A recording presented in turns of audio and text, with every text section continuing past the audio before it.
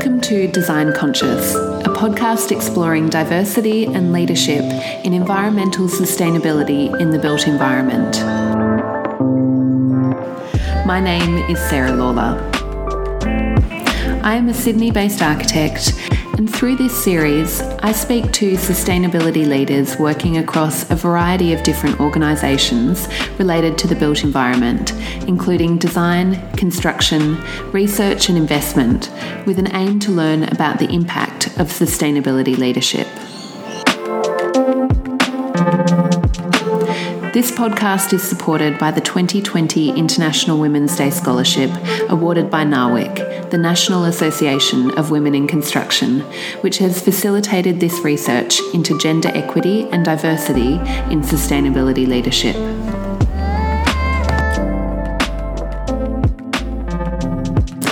Today I'm speaking with Anne Austin, National Sustainability Manager for Lendlease Building Australia and Head of Sustainability Engagement for Lendlease Group globally.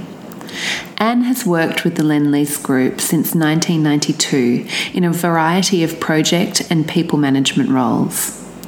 In 2004, Anne established Lendlease's first suite of sustainability metrics and has been responsible for establishing a culture at Lendlease that supports sustainability excellence. She convenes the Culture and Inclusion Working Party for the Australian Constructors Association and has degrees in architecture and an executive MBA.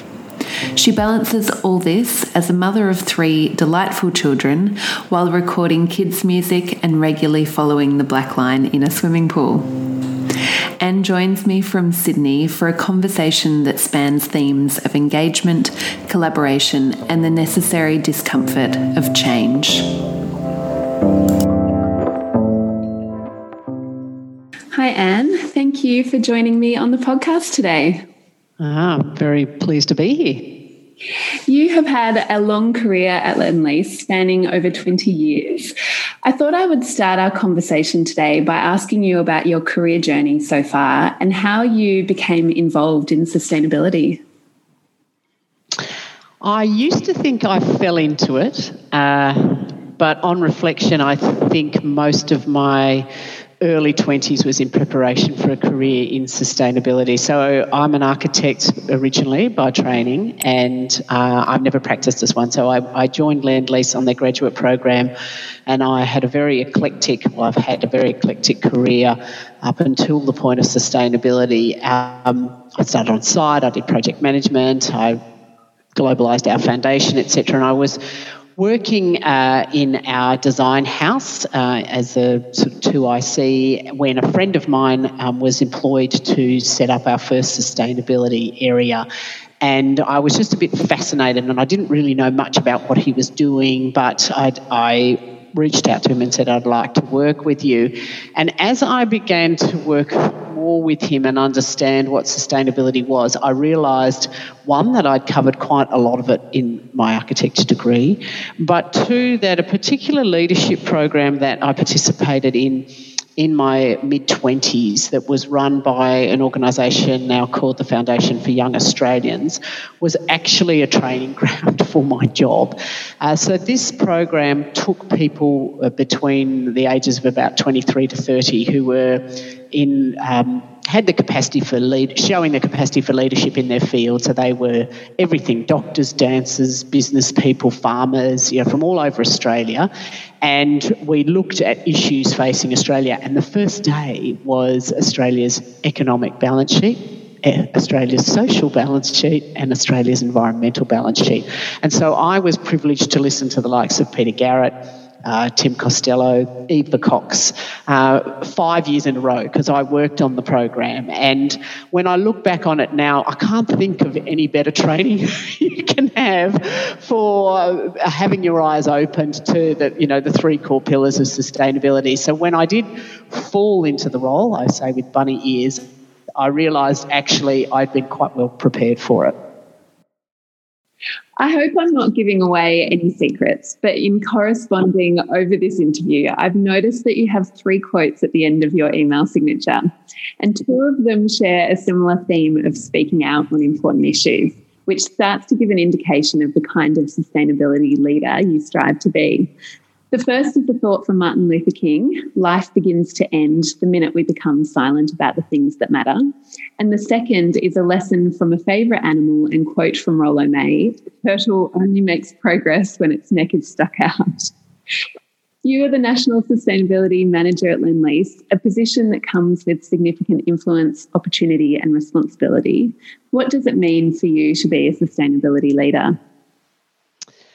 I really like those quotes because they remind me that you need to have an element of bravery in a leadership role, and you need to be prepared to ruffle feathers. And so leadership to me means you're actually going somewhere and going somewhere new, and that's uncomfortable. That's really uncomfortable for people, and you can be unpopular in that journey. And so sometimes you just have to remind yourself that that's your job. And I remember a marvellous quote from, I think it was from a priest at some point in my distant past, who said, I think he was talking about, great prophets come to disturb the comfortable and comfort the disturbed. And I really like that as a sentiment of what leadership is about, that, when people need your help, you're there, and when people need to be disturbed and taken somewhere, you're there as well. So that's why I've chosen those quotes, and I think particularly in sustainability, if people are not perhaps a little stretched by where we're trying to take them, then we're not going far enough, because we need to radically change this industry, and it needs to feel uncomfortable, and it needs to feel very different, and it needs to hurt our brains, because that's what's needed of us as a species so that, we can prevail. And so I guess, how are you starting to do that in your role? How are you using your influence to affect change?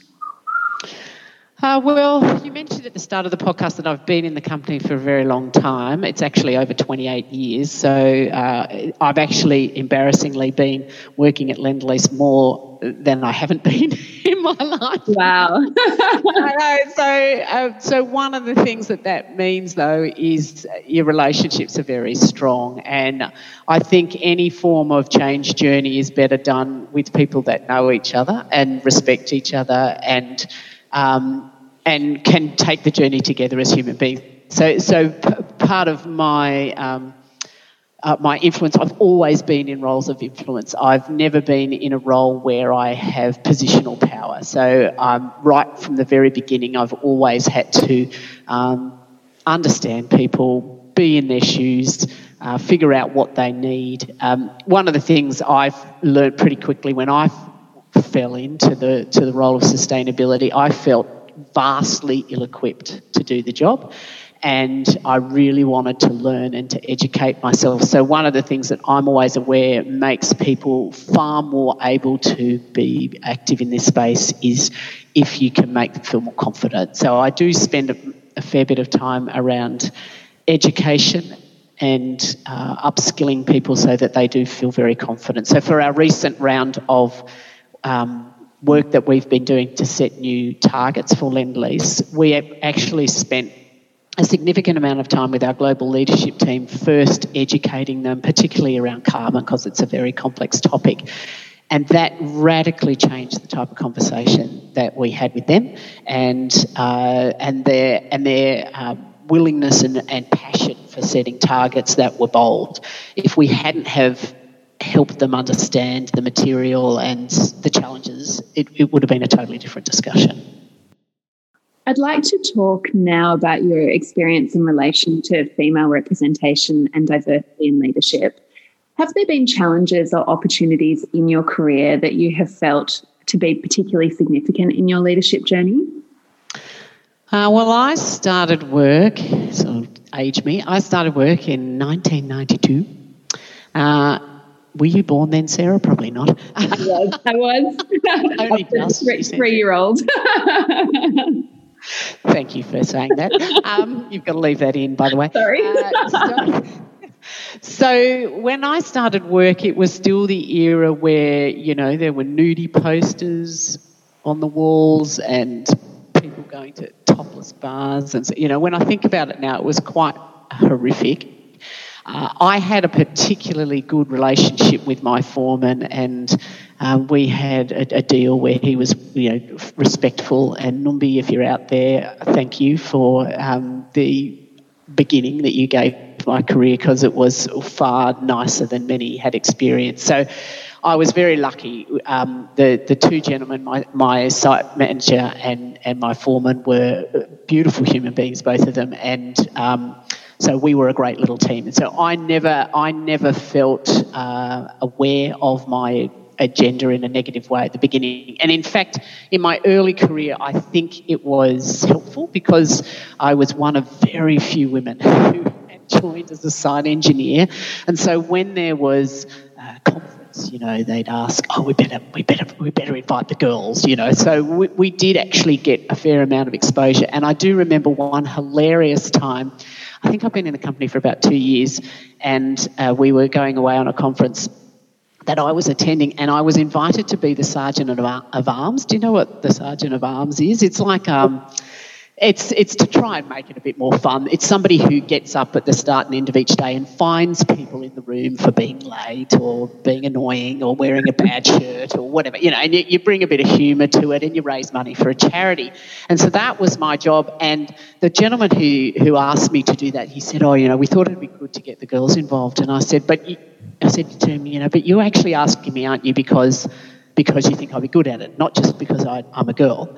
And he goes, No, I'm asking you because, you're a woman. So, in all innocence, right, he thought that was great.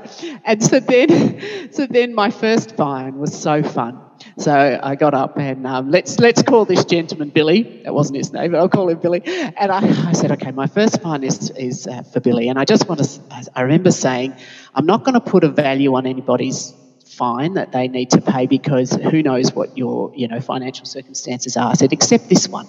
And so I'm like, Billy, can you stand up please? And I said, $50. I'm fining you $50 for choosing me to be the Sergeant of Arms because I'm a woman, and then I'm charging you another $50 for being stupid enough to tell me, right? And the whole place was just and he was also a lovely man, and he had never until that moment realised that what he had said was deeply offensive to me.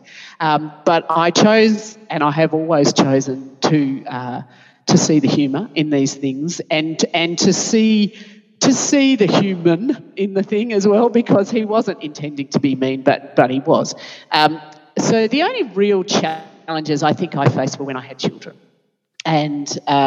and working flexibly always has been critical to me, but it became ever more so critical when I had my children. And pioneering that whole, part-time working, flexible working has been sort of my second crusade around. So sustainability and flexible working are my things.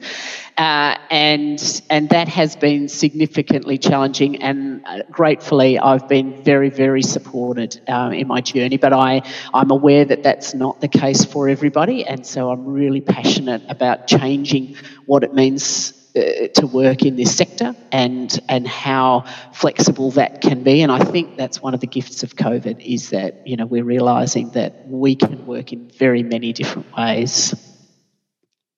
I like that you've taken on the challenges you've faced head on and with humour. That's great. From my research so far, it appears that women are well represented in the sustainability industry. However, there are some concerning themes that have emerged from my research about the perception of sustainability in the construction industry, and that is that it's perceived somehow as a soft discipline, which may be therefore affecting how it's valued and prioritised in the industry. I'm interested in what your experience of this is. Have you kind of felt that perception, and how do you think that we could start to change that image? AMA calls it soft. It's clearly never worked in it. This is the hardest job ever. I don't think I've seen it seen as soft, but more as optional. And so this is part of the change journey, isn't it? So we're shifting people's mindset to have sustainability at the core of the decisions they make, as opposed to something that they bolt on or add on afterwards if someone pesters them enough. And that's the transformation that we're making. So we're in the middle of it. So maybe some people don't have the vocabulary to describe that, so they call it soft. But I think the other thing that I would say is, it's really important to talk sustainability with hard facts, and that has really served us. So when I actually show people what our footprint is as a sector and as a business, and the actual breakdown of how much and the figures, etc., and talk to people with facts, it makes a very big difference. So that education that I mentioned that we've done with our global leadership team was rooted in evidence and fact-based. It wasn't emotive. We deliberately avoided trying to use sensationalism or adjectives. We have just told the story, because the truth is emotional all by itself, because it's very confronting what we might be facing as a species in our future. So I don't think you need to embellish it with dramatic adjectives or anything like that. So we've sort of taken that line of, well, let's just present the truth, and if things flow from that, then there's, well, I don't know, maybe that's considered harder.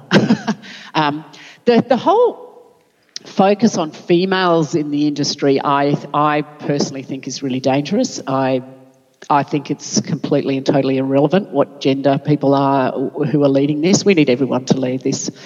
And I don't care if you're male, female, or another gender that you identify with, your leadership is welcome and absolutely essential. And I think if we position this as, women lead this, then there's a whole bunch of men who probably deeply care about sustainability and the future of the planet, who are probably deeply confused by that and might feel alienated. And I don't support it. I don't think it's helpful.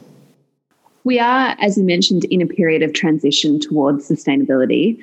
Can I ask you to reflect on how you think the construction industry is tracking as a whole in terms of showing or demonstrating sustainability leadership? And where do you think as an industry we need to improve? I am always an impatient person, so I don't think we're doing anywhere near enough. And I think we've rested on the laurels of rating tools and convinced ourselves that because a very small proportion of buildings relative to all the buildings that are built are getting really nice Green Star ratings or LEED ratings or BREEAM ratings, that we're doing a good job.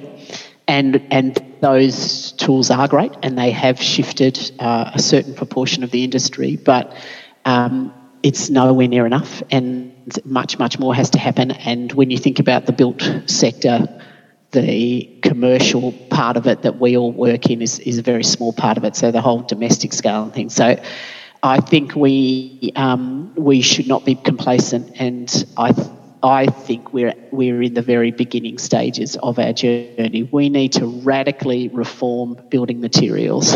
Radically. That, to me, is the biggest challenge, because we can see how we're going to change Scope 1 and 2 emissions from a carbon perspective. So I am focusing heavily on climate change from a sustainability perspective, because I think that's the focus that we need at the moment, because unless we sort that, everything else is irrelevant.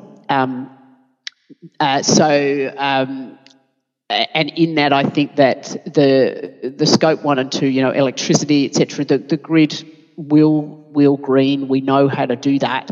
We just have to do it. There are alternatives to gas. There are alternatives to diesel. So those answers are there. The commercial setup isn't quite right all the time yet for that, so that's the piece that needs to change, but that will change. But where the big gap for me is in the embodied carbon footprint of building materials, and that's the huge opportunity. And we're at Lendlease, we're really starting to focus in on that, and we recently did some research with our supply chain around that, which we published alongside WWF, who had also done similar research with the supply chain and industry bodies and clients, etc. And as a result of that research, we're actually forming a I don't know what we'll call ourselves, an alliance of clients, designers, constructors, suppliers, all trying to work on that embodied carbon wicked problem. That's great. And yeah, I think an alliance between all those parties is so important, rather than, everyone has a part to play in that. Yeah. And I think if we can start to transform building materials, then that's going to have an effect too in the domestic market. So it'll be something that touches everybody. I mean, that's not to say there are an enormous number of other issues. Affordable housing, huge, social inequity, massive, modern slavery. There are countless numbers of them, and these are all challenges that we need to get on board with. And I think, to be honest with you, the property industry's, it's got its nappies on in this space. Focusing in on Lendlease's contribution to this space, then Lendlease are a leader at the top end projects in particular, which helps inspire the rest of the market and shows people what's possible, which helps then bring up the rest of the market and kind of lift the overall standard. How do you continue to innovate in this area and to stay a leader in the field? Well, I think setting the bold targets that we have set ourselves. So we've set ourselves the ambition to be a 1.5 degree aligned company, and so we're going to be net zero carbon for scopes 1 and 2 by 2025 and absolute zero by 2040. Now, these are the boldest carbon targets that exist in our sector globally. So that's going to, neurologically, that switches you into a whole different space that says, oh, I have to change. I can't incrementally improve. I can't achieve well by current standards and pat myself on the back. I need to do something different. So one way that we continue to innovate is to continue to move that flag. And look, I hope we get, it's our absolute intent to get there. We may not totally get there, but at least by having that flag all the way out there, we're progressing further. And we learnt that trick from Interface Carpets. I don't know if you're familiar with Ray Anderson, but he, rest his soul, is one of the pin-up stars of the sustainability movement. And, right back at the turn of the century, he was setting targets to climb, as he called it, Mount Sustainability for zero. He set the zero target. He was zero waste and zero water use, etc. And they got very, very close, and as a result, really sort of shifted things. So that's one way that we push innovation. But the other way that we will need to innovate is collaboratively. The challenge of embodied carbon is not one that can be tackled by any one player in the value chain by themselves, because it's a systemic issue. So the problems that we've got around embodied carbon, you can pinpoint a little bit of that problem at the beginning, at the middle, at the end of that whole journey of, client sets brief and timetable, and then it has competitive tender process, and then competitive tender contractors then also competitively tender their designers and their suppliers. The whole system is not well set up to support a shift, the sort of shift we need. So we need to come together. We need to collaborate, and that's going to be key to how we innovate around these things. Our social target has also got a huge stretch element in it. So we're going to create 250 million of social value by 2025. So it's not looking at what we spend, but what the impact is of the shared value partnerships that we have in the organisation. And that sort of figure means that we have to get like a 1 in 5 kind of return. So for every dollar that we invest with a shared value partner, that it creates around $5 externally. Now that's a massive stretch. We don't even know how to measure that effectively. That's not something that's been done before. So again, it's that whole, well, let's try and set set up a benchmark for where we know we need to go. We know we need to be constantly thinking about our social impact rather than just giving, but like, is the giving of value? And it would be really handy if we had a language around knowing that. So let's have a crack. Let's see what we can do. Lendlease have set out 3 pillars of sustainability that guides their work, which are sustainable economic growth, vibrant and resilient communities and cities, and healthy planet and people. These pillars are more relevant than ever in this COVID context. And I guess, what do you see as the opportunities from a sustainability perspective coming out of COVID? So they're the imperatives of our sustainability framework. So we have a framework that helps us focus, because sustainability, as you would know, is a huge topic. The SDGs, there's 17 or whatever of those, and we just needed to be really clear as an organisation, where is our impact greatest. So we've got the 3 imperatives, and they each have an environmental and social focus area that supports them. Out of COVID, our greatest hope is the discussion that's very present at the moment around a green recovery actually happens. So most economies are in dire straits and need to think about stimulus, and there's an opportunity here for that stimulus to be something that sets us up for the long term, not just resolves a short-term issue. So a lot of writers, investors, politicians, etc., are talking about a green recovery, and out of COVID, that's one thing that I would really, really hope for. The other thing, from a human sustainable perspective, with my flexible working hat on, is I really hope that what we've learnt about how we can work, that we remember it, and that we continue to be able to work from home, to travel less, not all the time, because I think we've all deeply missed community and connection with each other, but that we've learnt that there are other ways that are possible for us to operate and to still be successful. So those 2 things that are very different ends of the scale, I guess. And I think that opportunity of economic stimulus in COVID is such a great opportunity, and I do agree. I hope we manage to utilise that. Yeah. I thought I would draw a parallel between that opportunity and the third quote in your email signature. Paul Polman one. Yeah, exactly. So Paul Polman, Unilever CEO, who says, "Business cannot survive in a society that fails. So it is stupid to think that a business can just be standing on the sidelines of a system that gives them life in the first place. So seeking to be sustainable is not idealistic at all." Wonder if you could just reflect on that in this COVID context. Yeah, so Paul Polman's actually no longer the CEO of Unilever. He's now working full-time in the sustainability space. But he said that when he was, and Unilever have set themselves a very bold and impressive sustainability agenda. And I was just, what he said just makes sense, doesn't it? And I think that it's like the boiling frog, in the pot, that we're kind of crazy if we think that we can be successful in a planet that's dying. Like, it's to me, that's just kind of lunacy. Who was that group of people? Was it Easter Island, where they used to cut the trees down and shape them into huge sculptures of some deity, and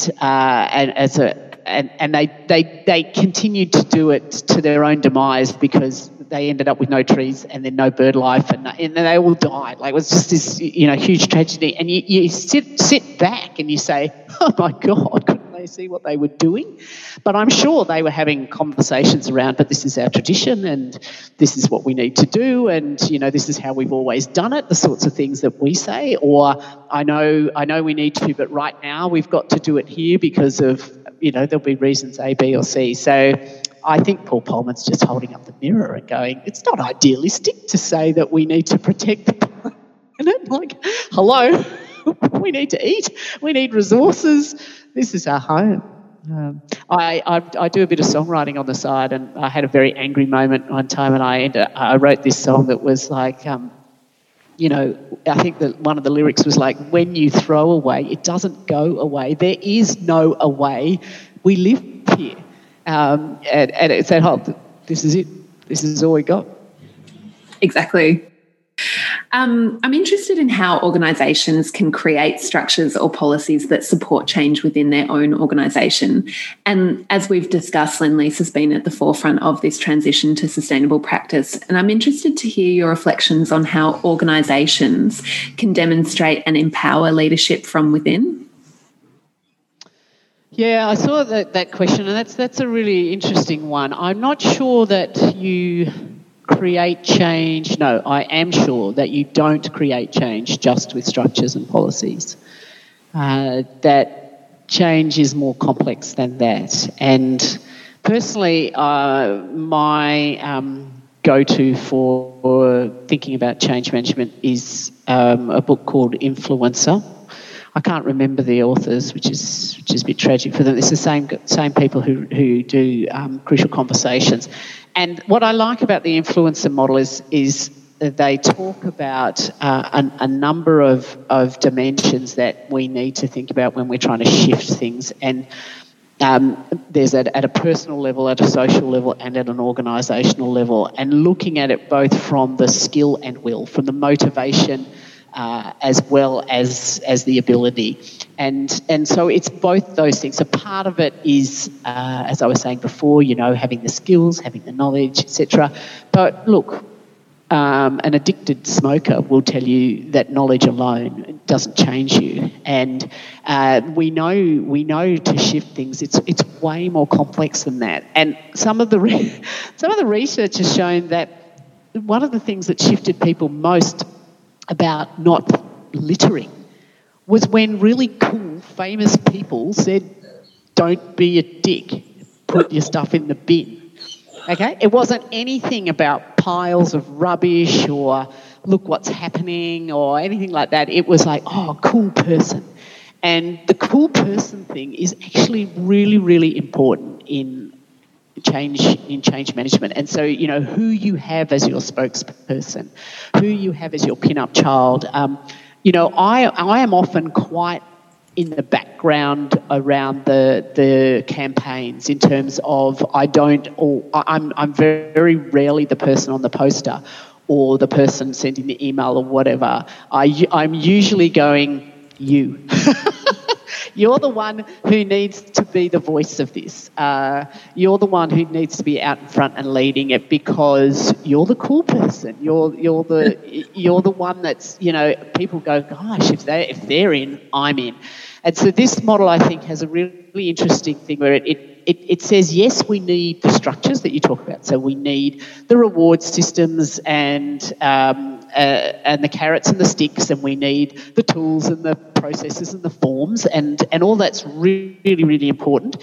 But if we don't have the cool people as well, it'll fall over.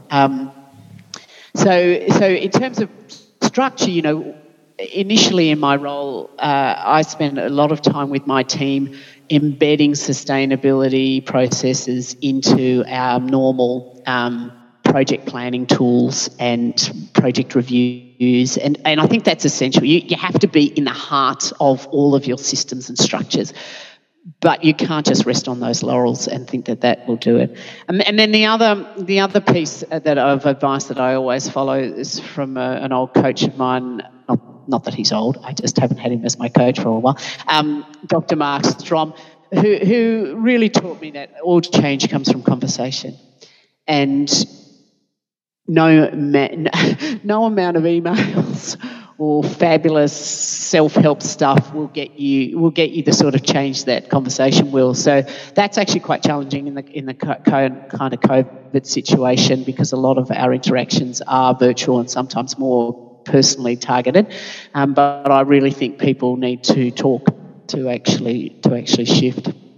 Continuing on that theme of change management, what do you think needs to change, or what do you think we can do to create better uptake of sustainable practices in a widespread way across the industry?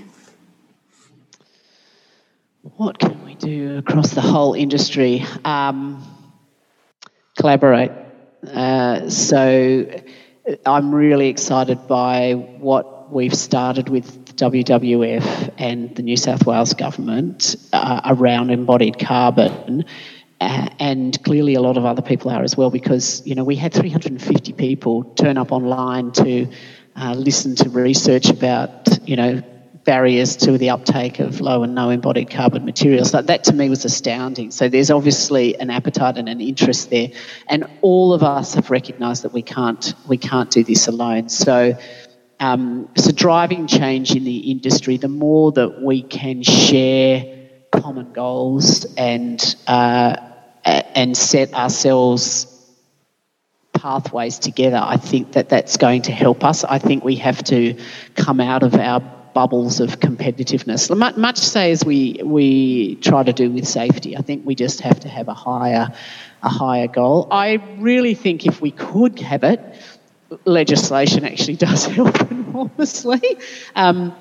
We can't wait for that, particularly in Australia, but where there are changes to standards, to building codes and standards, that does make a difference. If there was a price on carbon, oh my God, that would be great, because people would really have to wake up. So those legislative things do actually shift entire industries. I think if there were government subsidies and incentives for innovation in the space financially, so much in the way that in the early stages, the fossil fuel industry was supported and promoted. How do we now shift that support to be in the industries that we need to grow, not the ones that we need to close down? So all of those kind of mechanisms that are beyond my control would be really great, if any of those people are listening who have that control. And I think to just keep talking about it. I think if we can continue to have not just people like me, but people like your Paul Polmans, the people who are leading the organisations actually out there with each other talking about it. So Mike Cannon-Brooks is doing a great job of that at the moment with Atlassian, so if you have got business leaders, now not that he's in our sector, but it's that sort of conversation amongst the people who are held up as the commercially savvy leaders of the space, then we might start to see some shift. Thinking aspirationally now, and it doesn't have to be things within your control, but as a sustainability leader, you have the opportunity to help set the agenda for what we need to be focusing on in the development and construction industries. What are your main sustainability priorities for the next year and for the next 5 years? Well, for us at Lendlease, it's pretty clear because we have mapped out pathways to achieve our social and environmental targets. So in the next year, for our social target, we're focused on working out how to measure social value. So we're working with the Social Value Bank to help us try and work that out. So we'll be looking to establish a methodology. So that's sort of like in the first year, that's where we're focused, and then we start to measure, see what we learn. Maybe we need to change some of our programs, and then hopefully then we can adopt that measurement practices more broadly across the whole of our business.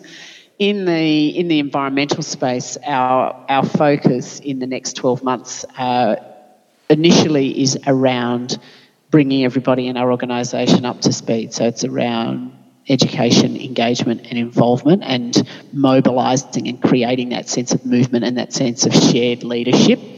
So that's definitely part of it. But from a tactical perspective, we've set the Scope 1 and 2 net zero 2025. So our first focus is on Scope 1 and 2 emissions and trying to eliminate those. So we're focused at the moment on looking at alternatives to diesel.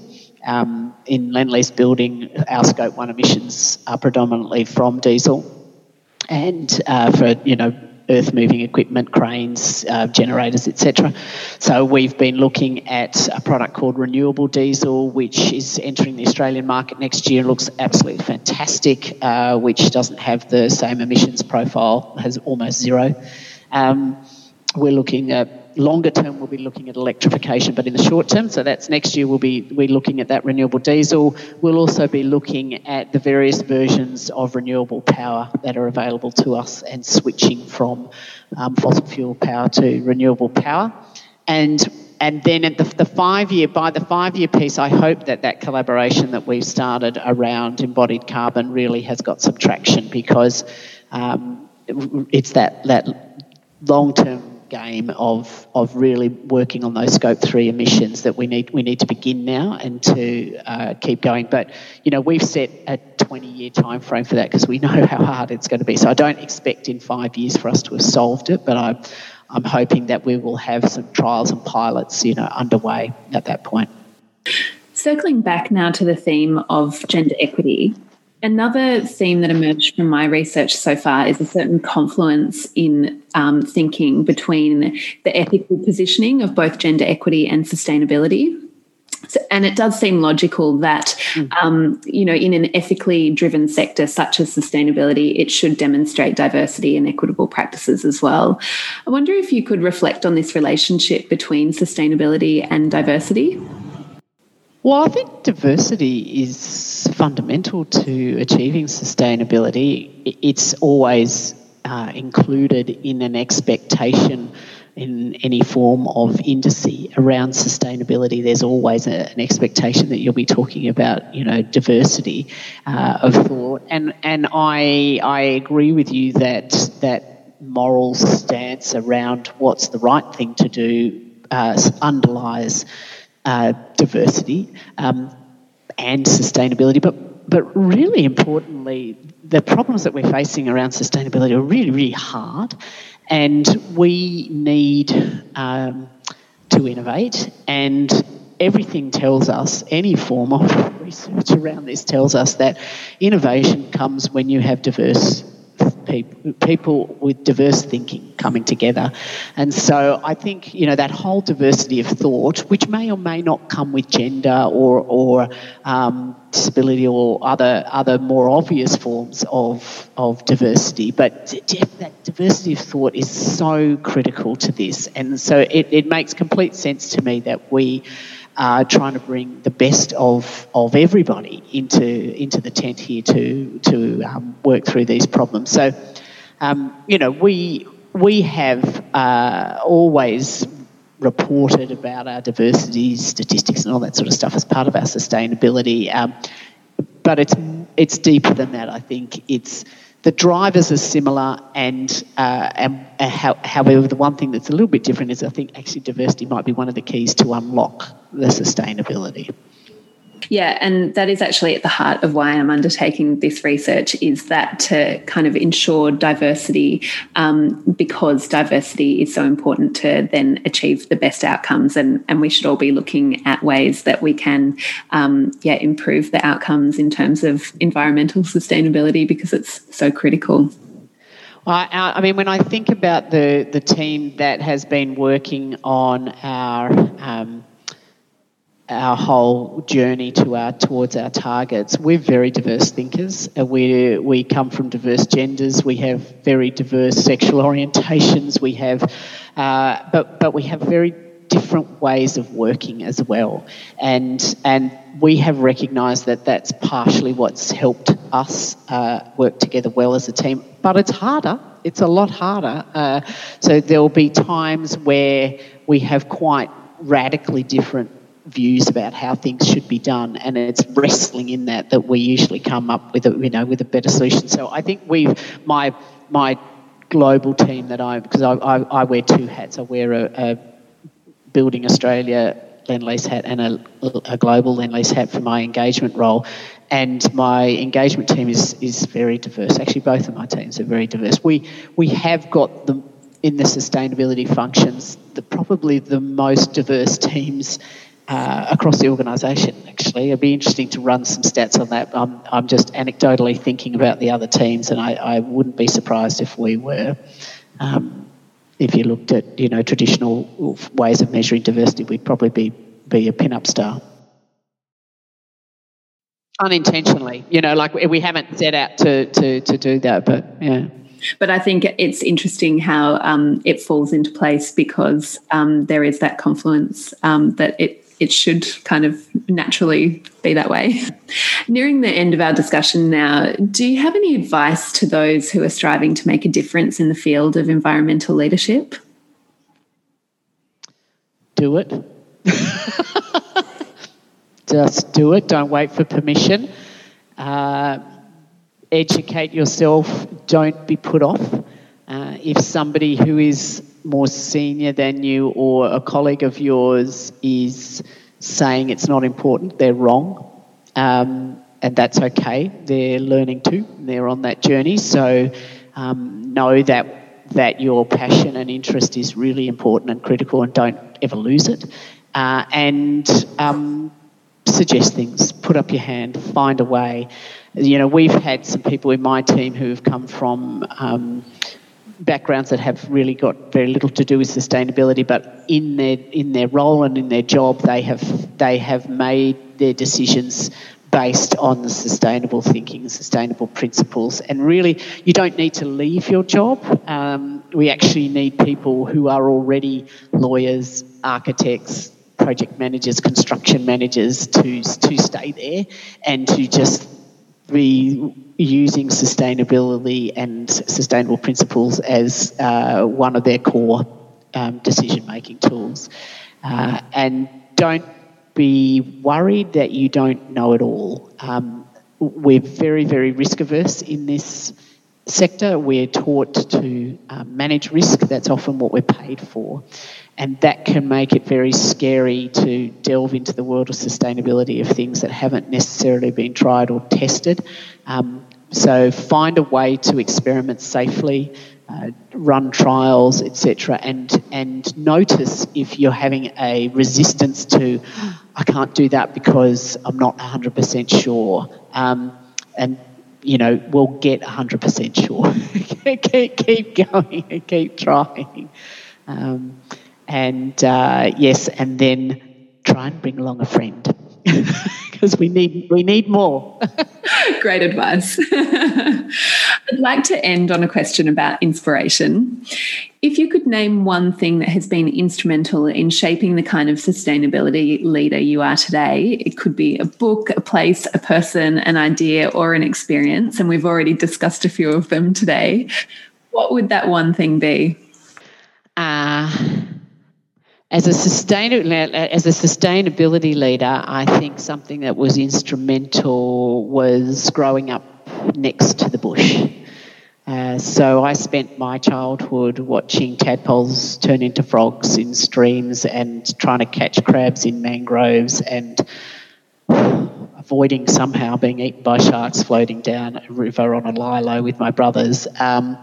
So I think that my immersion in nature was instrumental. I would hand feed wild kookaburras, blah, blah, blah. So all of that, I think, built a love for the natural world.